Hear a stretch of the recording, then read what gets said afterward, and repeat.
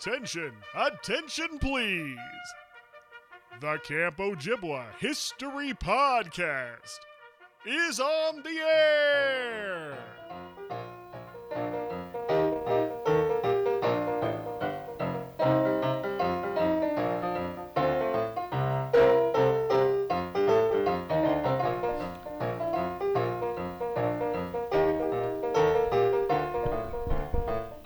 Hello and welcome to the Camp Ojibwa History Podcast. My name is Christopher Thomason. I'm your host for this and many, many more trips down memory lane.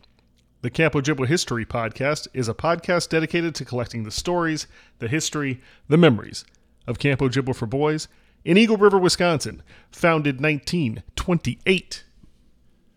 Today's guest on the podcast, Michael Copans. That's right, Michael Copans. As you know, if you were at camp with the Copans brothers, there were three of them. We only have one on the air today, but I don't want to play favorites. I'm just saying I picked one.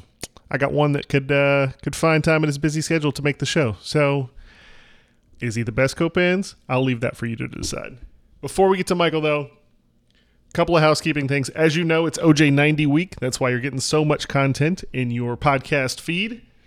If you have not booked your tickets, go to oj90.com, book your tickets, book your hotel, do all that stuff, get it out of the way, get it done so you don't have to think about it. May rolls around, you got your tickets, you're ready to go, and it's going to be nothing but camp, reunion, fun. So get it done.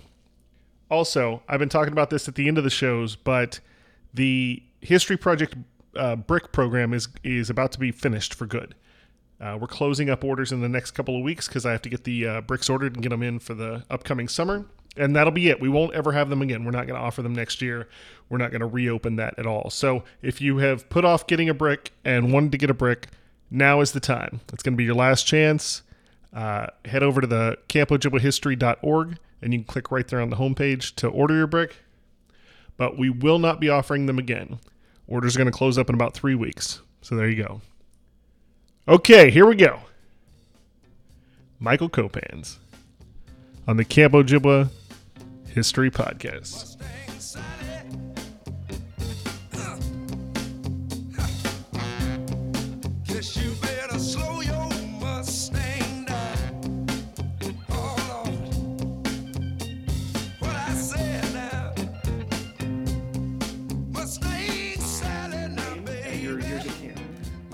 Name is Michael Copans. Started at Camp Ojibwa in 1990 as a camper in Cabin 9. Was a camper for 4 years through Cabin 13, and then was on staff from 1995 to 1999, I think. Nice. So basically knocked out a whole decade. Yeah. That was a solid move. How did you... Well, you have a brother... Did both brothers go? Both brothers went.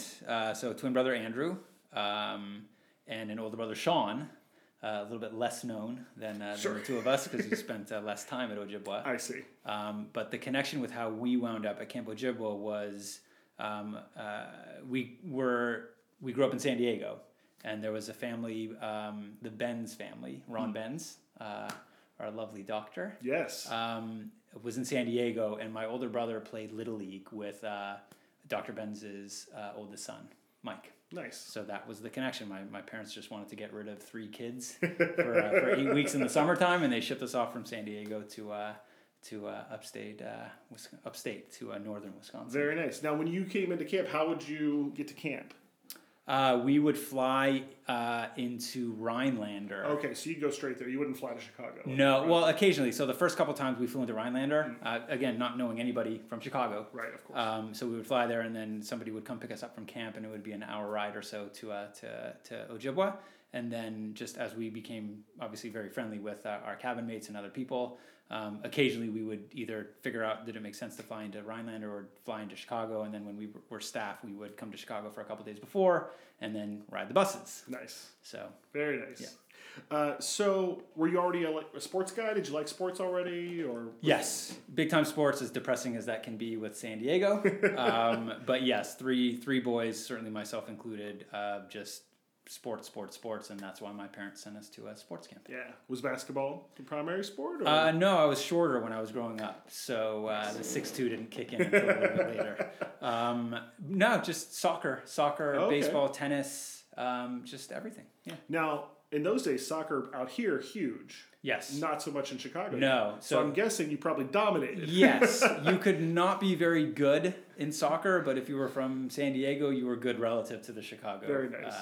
To the Chicago folks. I talked to Jimmy Warren earlier today. His son Zach Yes. would have been a camper about the same ballpark time. He was? And he said the same thing. He's like, Zach, he wasn't so great at some stuff, but soccer, he'd just come out and kill it. It helped that we were good, so that definitely helped, but it was the competition. Yeah, we weren't so good at hockey, but... Fair enough, yeah.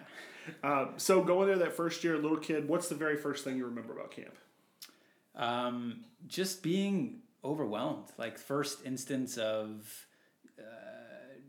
being away from San Diego and being so far away from I guess family, but there with two brothers made it a lot more accommodating. Yeah. But just I don't know. I definitely remember hearing from counselors of just how shy I was when I got there, and I guess it took me a couple weeks to get kind of immersed with that stuff. But you walk into a situation when everyone's I guess 13 years old. Sure. Your California school system ended later than Chicago, so when we first arrived at camp, everyone was settled in for like 2 days.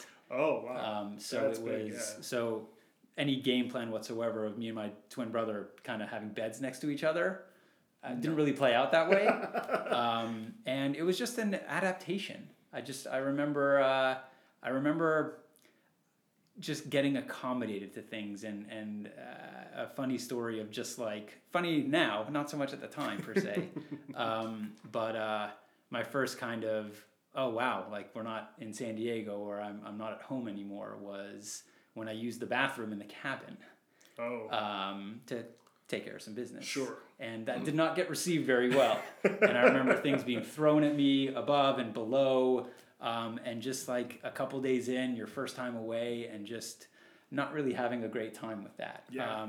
But my first experience with that was just recognizing how amazing the staff could be.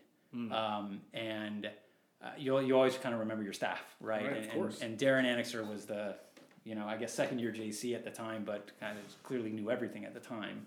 So he was the first memorable staff man that I had.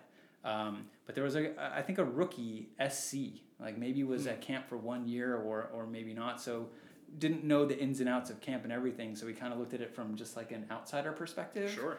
And I remember him just seeing that I needed somebody to like prop me up. And he took me out to the far field, and just kind of walked with me and just basically said, you know what, like what's going on with you? Like, I can see that you're upset and how can I help you? And let's make sure that you're all right. And you just sort of want to emulate that, certainly when I was a counselor and everything like that, to just realize like how much of a difference you can make, especially to the younger kids. Yeah, that's a very cool move, because not every guy's going to make that move, you know, especially for an outsider yourself, you know. So maybe he was seeing a little bit of that in you himself too. Yeah. Maybe you were helping him and you didn't even know it. Yeah.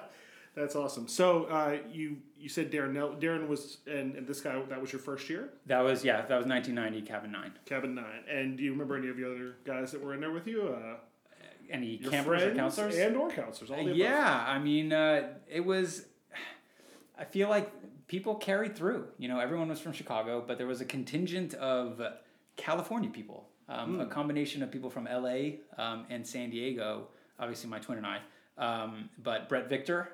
Oh, sure. A longtime camp person arrived at camp the same year. Camp person. You say it with such respect. Camp person.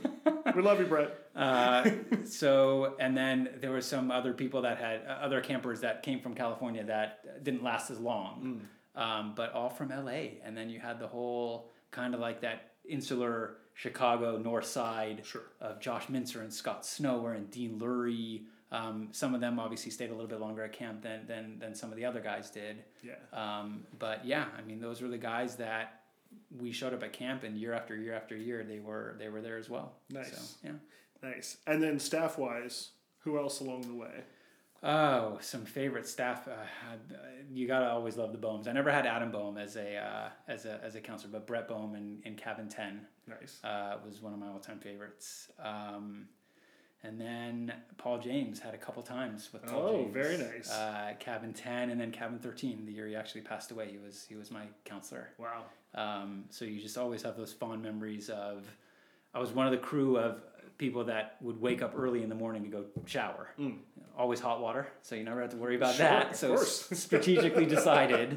But he would always, there was a couple of us that he would just kind of tap on, wake up, you assholes, and just knock on the bed and be like, he had his routine of going up to shower before before in the morning when reveille. Sorry, taps and reveille. I'm getting older here.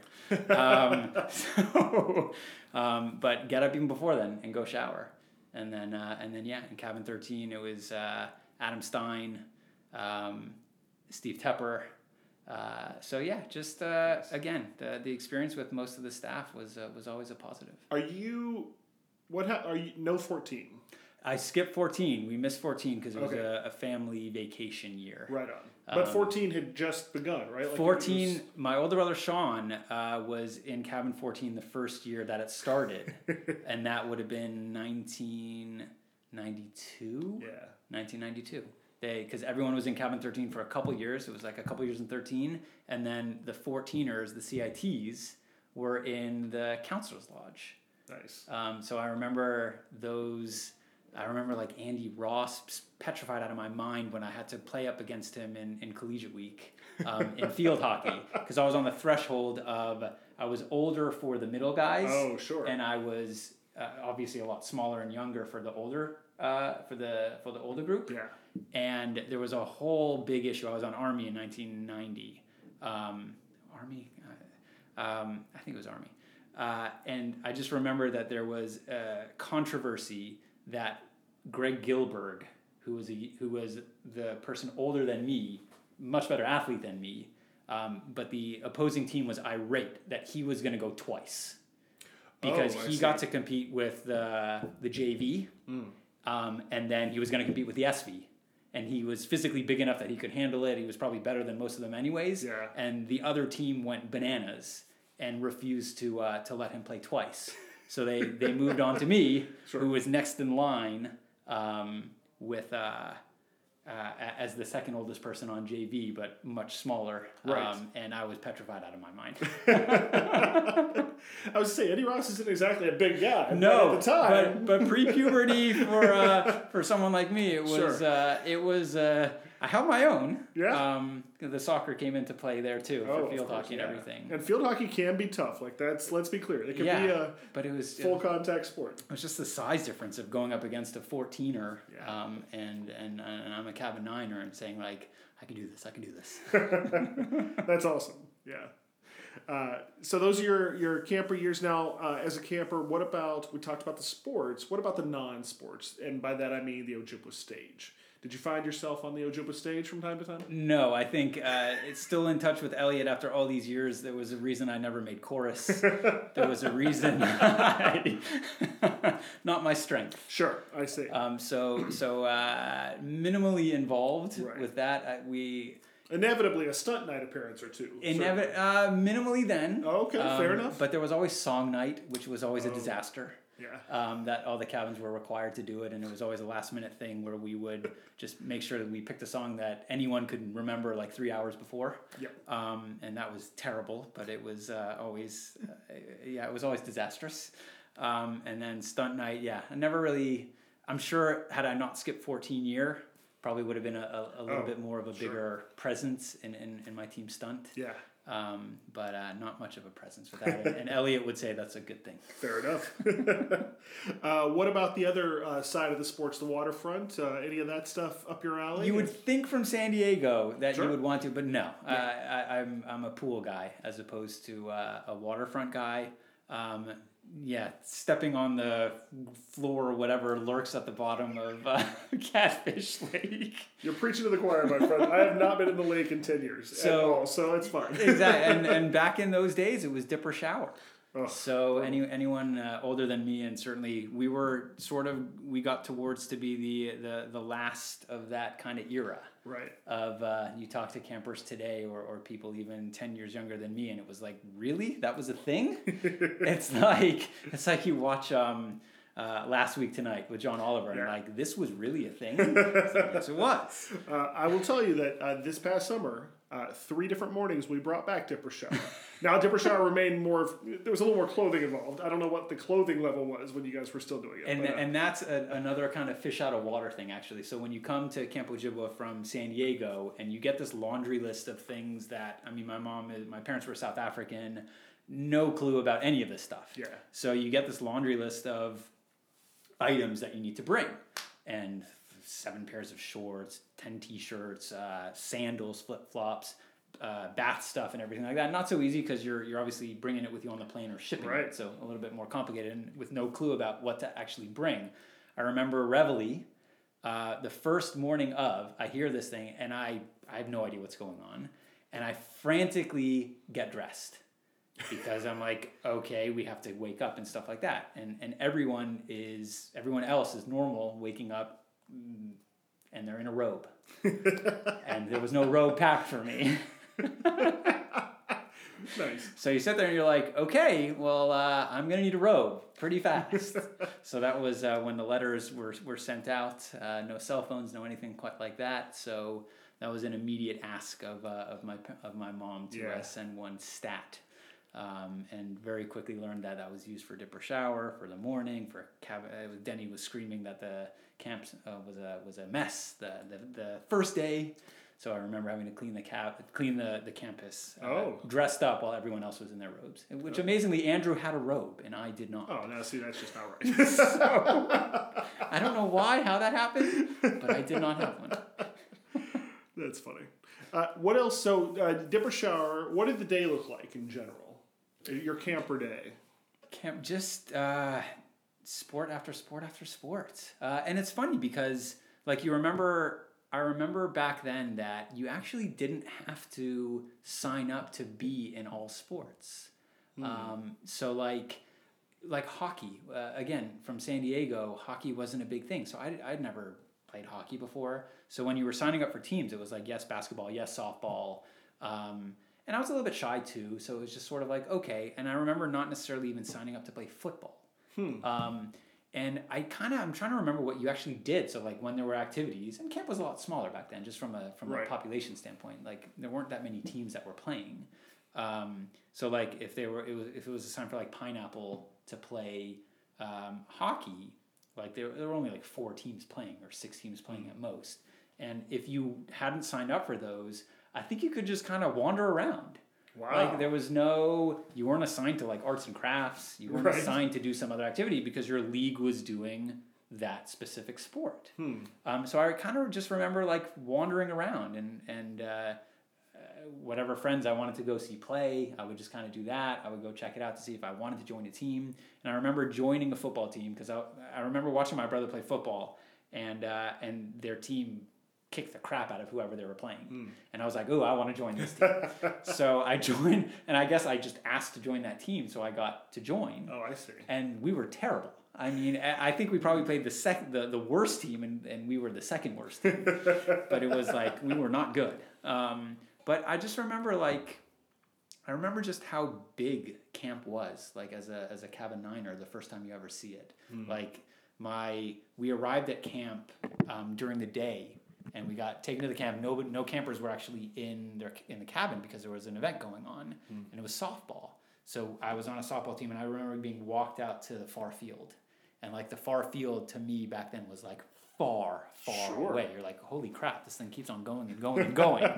And I just remember getting inserted into the lineup. I mean, nobody knew who I was. Nobody knew if I was athletic, if I wasn't, if I was terrible. And I just remember hitting a couple solid line drives. The first 2 times I was up, and my coach, Aaron something, was just like, and you're going to be our leadoff hitter. Okay. So a little confidence boost to basically say, like, sure. All right, like I can play with these guys, and I can hold my own. Yeah. But it was just sports. You just went from event to event, and rest period, and early evening sports, and that's what camp was. Yeah. It was awesome. Later on, I know that the late evening activities have always been a little hit or miss, over the years, depending on what they were. Yeah. Any of those stick out that you recall? And I'll double down and say, what about like theme days? So Circus Day, Gold, Sure. any of that nonsense? I definitely, you remember more the personalities of like the special, like the evening things like bingo. And you start with someone like Seth Marks and Darren Annixter, who would probably be the ones that were leading the bingo, and just like the ridiculousness of the stories of not having any idea what they were talking about, but just like those personalities take over camp. Yeah. And then certainly when you get a little bit older and you become staff, then it becomes my time, Jeff Kaplan running that show, of just talking and talking and talking, like in a good way, Sure, absolutely. Those are kind of the things that stand out to me from like a late night activity thing. Yeah.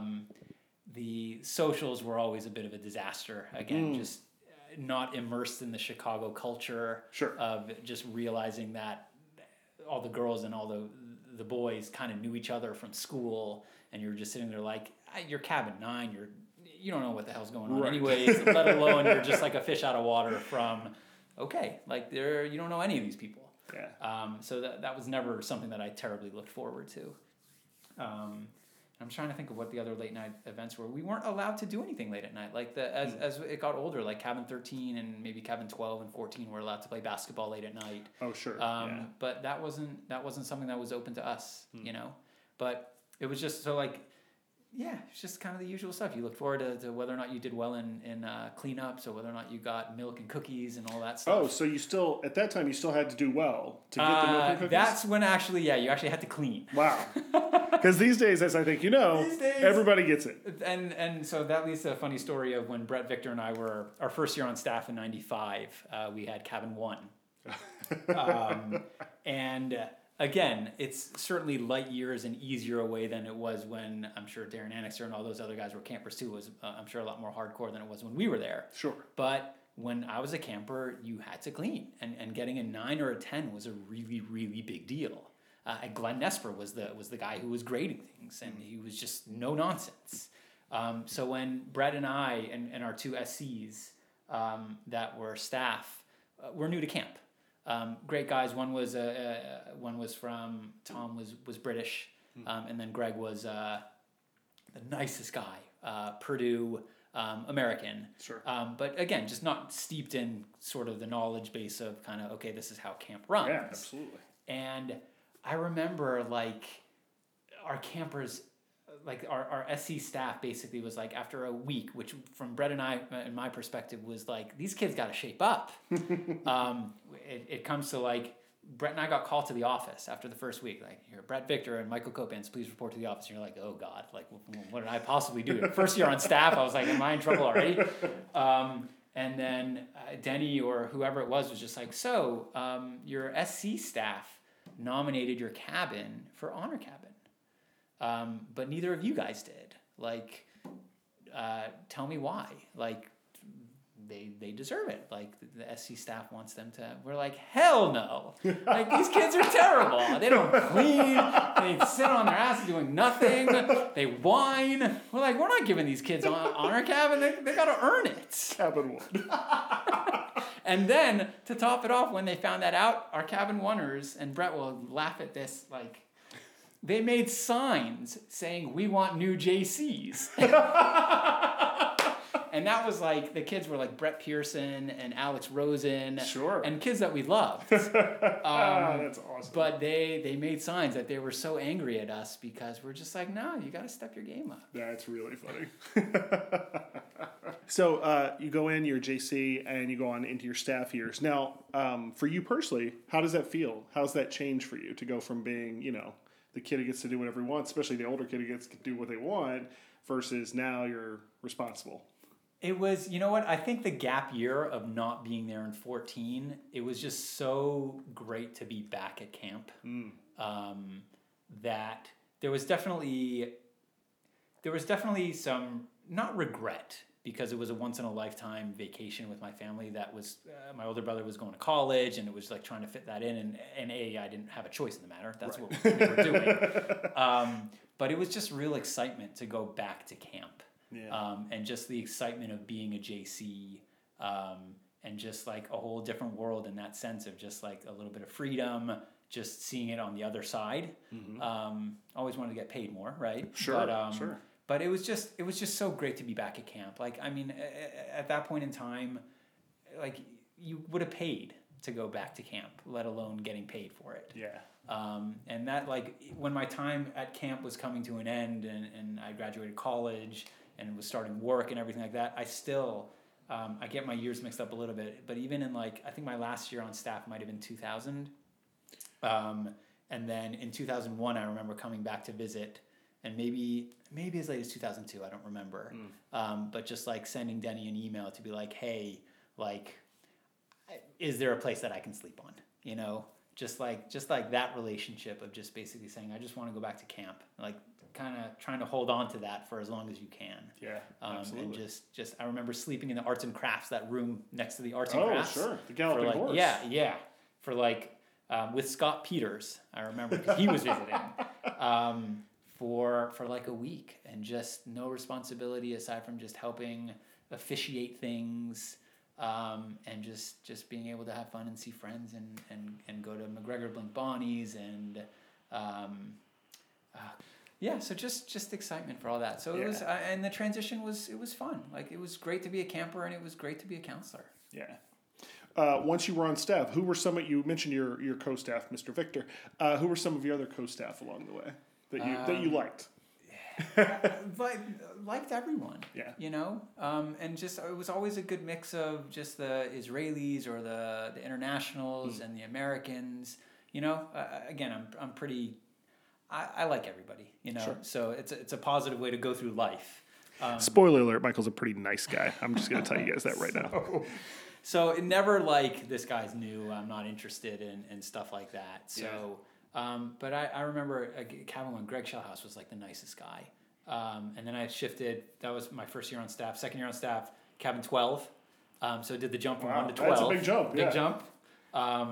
And my co-staff was Alex Genzer, Josh Walreich. Sure. Alex Genzer, the standard story of JC nights out. I would get home at, I don't even know, 10 o'clock, 11 o'clock, nothing too crazy. And Alex is like, you're home for the night? I was like, yeah. And he's like, I'm out. God knows what was going on, but he had coverage of the cabin, so we were cared for. Very nice. And then there was another, I think another newcomer in 12. And then the next year, jumped back to Cabin 3, Andrew Lipsman. Okay. Who was my JC when I won Collegiate Week in 97. Oh. So we shared a cabin, Nice. so we had many chats, and it worked out that I was able to get him as my JC. Kevin Blitz. And then, now I'm trying to rack my brain who else it was, and maybe a couple of newcomers. And then the following year got interesting, because I was in Cabin 11, and Cabin 11 was a bit of a disaster. I see. So I was the senior SC in Cabin 11. Was it a disaster because of the campers or because of the staff? I'm gonna go with the campers route. Okay. I'll not mention any names. Sure. Offline we can. And it just it was a challenging cabin. I see.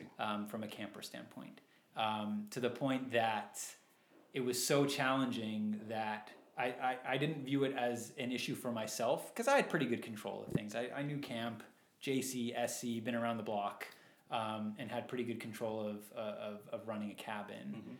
But I don't think anyone can handle it. And Denny made the choice to swap me with Jeff Kaplan. Oh. But Jeff Kaplan was in Cabin 13. Oh, very nice. And I don't think Jeff Kaplan was terribly happy. I'm sure he wasn't. He got moved from 13 to 11, and I got moved, or maybe I'm mixing my years a little bit, but whatever the case was, I got moved to Cabin 13, and it was bliss. Nice. Yes, 13 comes with a few perks. It is 14 as well. Like, yes. It's, yeah. So that was my first. Didn't have to get up for Reveille. Didn't have to.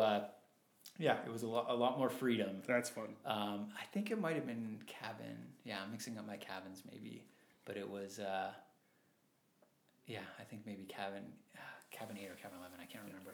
Jeff Kaplan will remember, I'm sure. Yes. Well, you mentioned a bunch of newer people, but it's interesting because the 90s really were, I mean, we still had our guys that would go through and become JCs or whatever, but the camp was still very small. And it was still building up from having been purchased and everything. Yeah. So we were still hiring a lot of guys. I mean, I was sort of the tail end of that. By 2000, we still were hiring a lot of guys, but by 2003 or 4, when that big age group of Shovers and Asher, and that whole huge age group hits and becomes JCs from that point on. Yeah.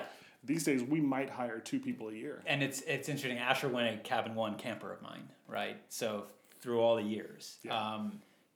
And I remember 1990, my first collegiate week team was Michigan. It's like, I can't believe I couldn't remember that. But my first year at camp, it was either stay for 4 weeks and leave after 4 if that was your first year, or everyone had to stay 8. Right. That was the very beginning. There was no second session, so it was either 4, and if you were past your first year, it was 8 or nothing. But 8 teams in collegiate week my first year in 1990, crept up to 10 teams in 1991, crept up to 12 teams in 1992. So just the change of just like the volume of people at camp, and just the style of, like, there was one, again, 1990-91, there was one champion for your leagues during leagues. Right, of course. So if you left after 4, thanks for coming, but you're not on any plaques. And then what year was it? Was it 1993? That it first changed into 2 sessions? The part where they would let you come for 4 if you were new, there's a little gray area because I think some people got away with it before it was official that you could do that. Sure. And then there was like a year or 2 of it official you could do that, and then it became full on 4 weeks. Okay.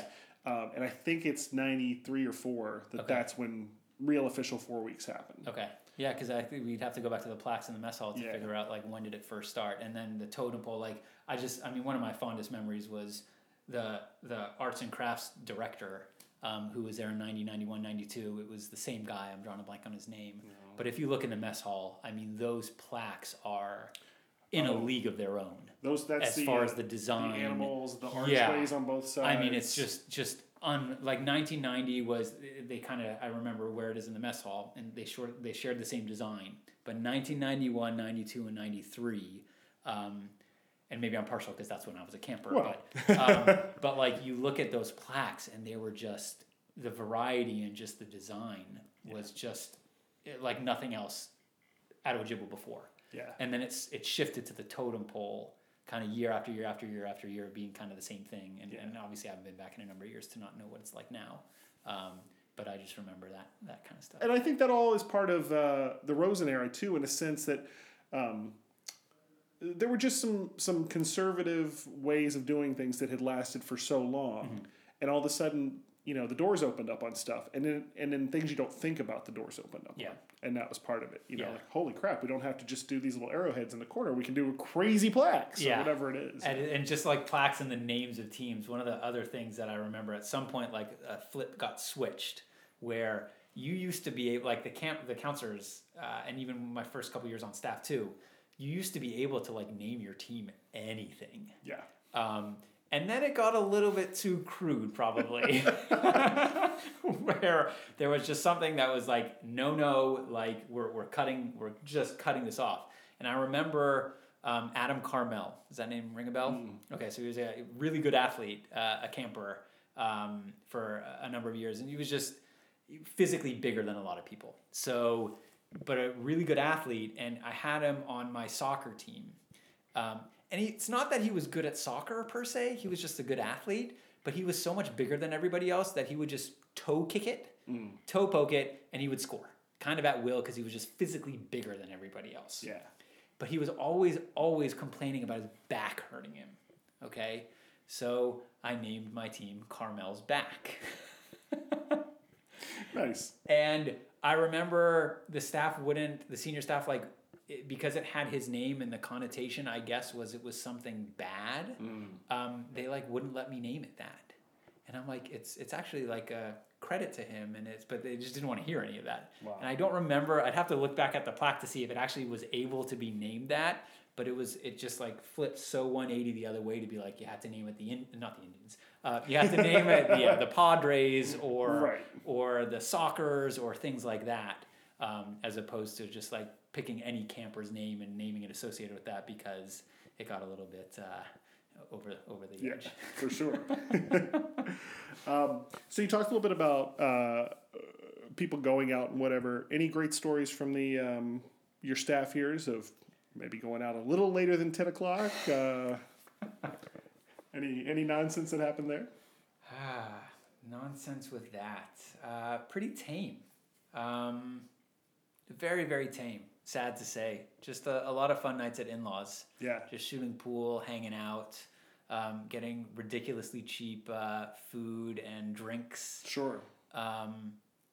Yeah, bowling wasn't a big thing back then too. Just more so vicariously through others. You know, like one of the crazy or the funny things about a lot of the Israeli staff. I mean, just stereotypically, Israelis are pretty crazy to begin with, and the staff were no different. So like you would hear these absurd stories of people hooking up in cars outside of the bowling arena. Sure. And you're just like, yeah, I can believe that. Yep. But sad to say, unfortunately, nothing too crazy on my end. Yeah. Well, and crazy. Speaking of crazy international stuff, you were there for Ozzy, right? When Ozzy first got there. Daniel Lennon? Daniel Lennon, yeah. You've been there for early on for him. Yeah. Yes. I guess in those days there was enough. There were too many Aussies and Kiwis Correct. that people had those nicknames, you know. And then I forget. Oh yeah, they weren't all. Like my first year, Ozzy was still around. And your first year was 2000. 2000. Okay. So Ozzy was still around, and I also what's his name? Selwyn Butler. Selwyn Butler was his first year. He was a co-staff of mine. Nice. Yeah. So he was pretty like he had kind of moved into the Nesper role. Mm-hmm. I mean, we weren't calling it that, but like I had my first year review with him and things like that, and when it was time to go pull someone out of the bar because it was time for that to happen, he was the guy. Interesting. Yeah. Very interesting. Yeah, and I was like, and it's weird because for me those weird memories are, I was never a camper, so I came as a staff guy, and you understand like camp is a routine. So if someone is admin at camp, you're like, oh, that's an admin guy. He must have always been a boss. You know, like Scott Peters was like worked in the office or something. I was like, oh, he must be in charge around here. Scott Peters. No. Right. And you come back the next year, like none of them are there. You're like, oh, I see. Okay, I'm totally confused. Yeah. You say Selwyn Butler, and he was I think cabin 3. He was nice. Cabin 3 his first year. He was I was the senior first year at SC, but kind of like the senior person on staff there. Yeah. Just because someone older than me but new to camp. Right. And I just remember just the nicest guy, right? And I remember when the staff who had talent, unlike me, would do like various different things for like staff talent night or whatever, and they would do the haka. The haka. Yeah. And I was like, holy crap, this dude's ripped and he's insane. Yes. Yeah. He his last summer at Warrior Night by the campfire, he did it. And it was like people are crying, and I was still a little new to camp. It was like my second or third year, and I was like, okay, I mean, right on. I'm not gonna cry over this, but this is great. And you're right, he was sort of unassuming. I mean, you could tell he was a guy who had kind of big arms, but like you didn't really see a lot of that side of it. And then all of a sudden he's like yoked and just like screaming. And mind you, I'm a first year SC. I was probably 6'2", and I think I maybe weighed 130 pounds. It's a perfect pair. I was not a good tug of war person. Nice. So sort of heading towards wrapping up, there's a couple of things I always ask at the end. So I'll preface one so you can think about it a little bit, and then I'll ask the important one, the heavy one. The first thing is I'm going to ask you to tell me a couple of great stories, just a couple of great ones you have in your pocket that you tell from time to time, whatever they may be. I mean, any story begins and ends with winning Collegiate Week. Why don't we start at the pinnacle? Brett Victor. Are you implying then, I guess, that Brett Victor doesn't have actually any stories to tell then, I guess, is what you're saying? Stories that count. Oh, I see. So, hi, Brett. No, it always starts and ends with Collegiate Week. So not a story per se, but just like I lost Collegiate Week in 1993 when I was in cabin 13. And of course, Andrew, my twin, won it that year. So, and we shared a little cube in cabin 13. So bunkmates down to the wire. I came in second, he came in first. Wow. And we had led most of the way. Heartbreaking, absolutely heartbreaking. But we weren't there in 94, so he never got to see the Princeton bench. So fast forward to 1997, where it was my first year as an SC, first chance to have an opportunity to have my team, and I won. So you think back and you look back on just like a lot of the fond memories of how did this one camper fall to you, and it's timely in this sense because there was, people came at 4 weeks then. So Sure. like I was in cabin 3, I was coaching Peach or the next level up, Grapefruit maybe. Mm-hmm. So I wasn't terribly exposed to a lot of the new kids that were in either Pineapple or Watermelon. Mm-hmm. But obviously I knew all the old guys. So there was a camper named Todd Kipnis, brother to Jason Kipnis. Sure. Who I had heard was a good player, great softball player, but I didn't know him, and that's all I kind of knew. So you're in the war room, you're drafting, and all of a sudden it comes to the round where I'm picking, and this kid has apparently fallen to me. And you just kind of remember, like, I don't know who this kid is. He shouldn't have fallen this far. Can I pick him? And Andrew Lipsman didn't know him either, so it's not like he could give too much guidance either. Right. And I remember Benji Schwab and Brett Victor just basically saying, pick this kid. Pick him. You don't know him, pick him. Nice. And I picked him. Sometimes you just trust your friends that they're going to guide you down the right path. It was an early-ish round, so you knew he was going to be a pretty good athlete to begin with. And he was the most humble kid to begin with. He refused to call me anything but coach. Wow. And I just remember we had back-to-back, and I won, and people get really irritated by this because for whatever reason the scheduling was 2 field hockeys to start on the first night. Wow. So you get a 20-point event as opposed to a 15 plus bonus. Right. And I won the first 2 field events, and I'm at 40 points before the first night is over. And Todd Kipnis shows up playing in Pineapple in the JV and just running circles around everybody. Wow. And I'm sitting there like, holy crap, this is a good sign. That's awesome. So that's that was the beginning of my victorious win with Collegiate Week of Army in '97.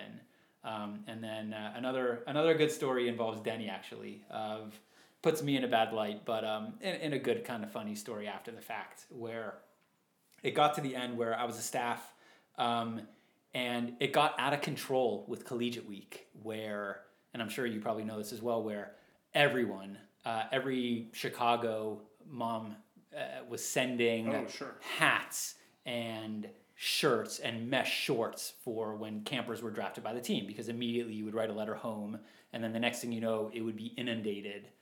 The office would be inundated with just box after box after box. So Denny outlawed that. He just basically said enough was enough, and probably the right decision. Sure.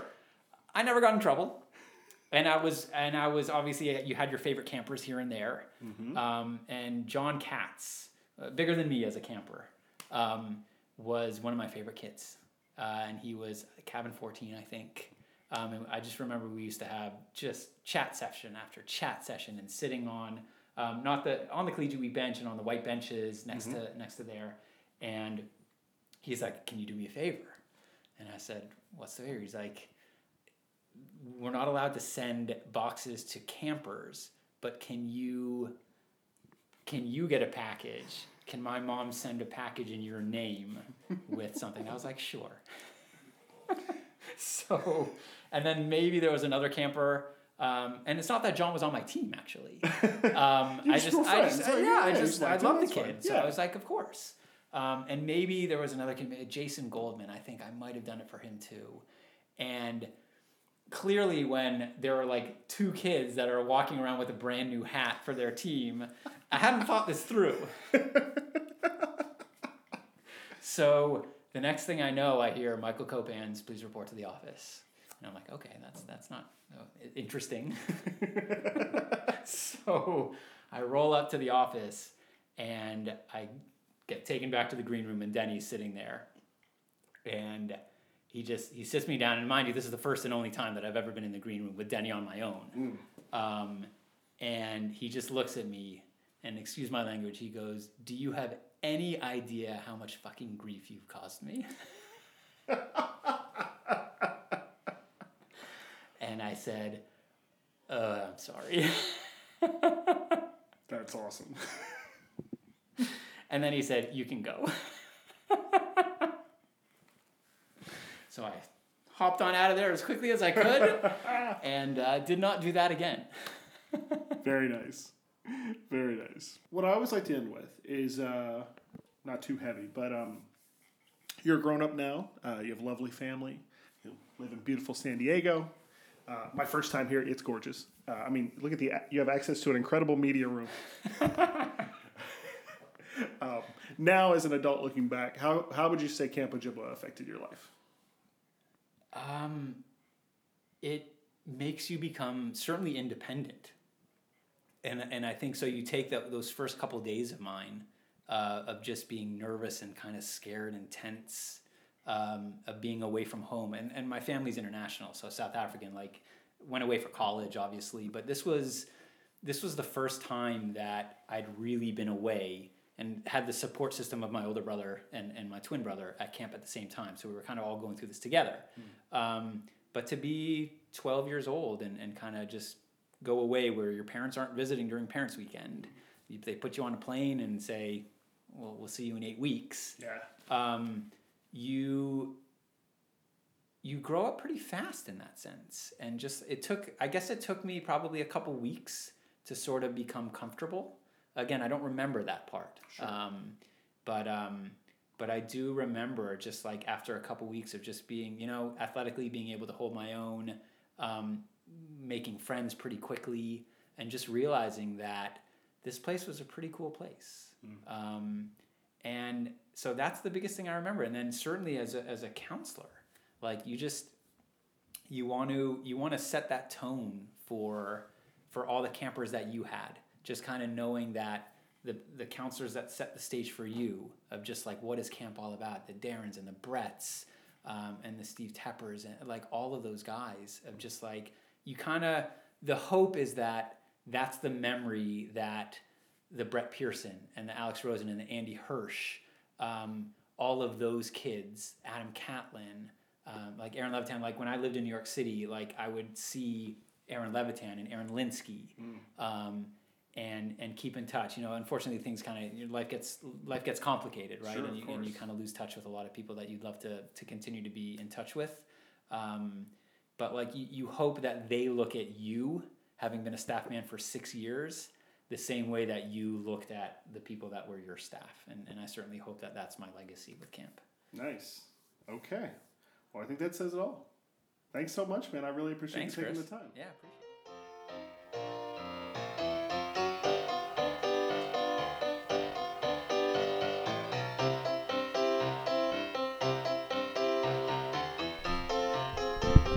Okay, that is it. Another one in the books. Michael Copans. Could you be nicer? Could you be nicer than Michael Copans? What a sweet guy. I drove out to San Diego. I got to hang out at his house. You heard a little bit of a reference to it, but we recorded in one of the utility general use rooms of his complex there, which was awesome because no one was around, and we're in this room with giant couches and all this decor, and it was just very, very funny setting for what we were doing. But another awesome one in the books, and thank you to Mr. Copans. And Andrew and Sean, you're both welcome to be on the show at any time. Just let me know, and we will put that together. Okay, as always, if you want to get in touch with the podcast, you know how. Drop me an email at christopher@campojibwahistory.org. Swing by the website, check out the new updates, swing by oj90.com. Check out campojibwa.com while you're there. Oh, and did I mention we just released an app for the iPhone? A Camp Ojibwa app for the iPhone. So if you haven't gotten that, go to the iPhone store, the App Store, type in Ojibwa, and check it out.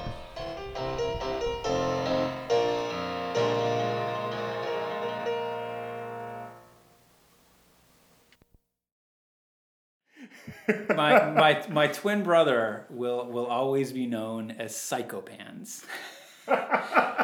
And that carries on today.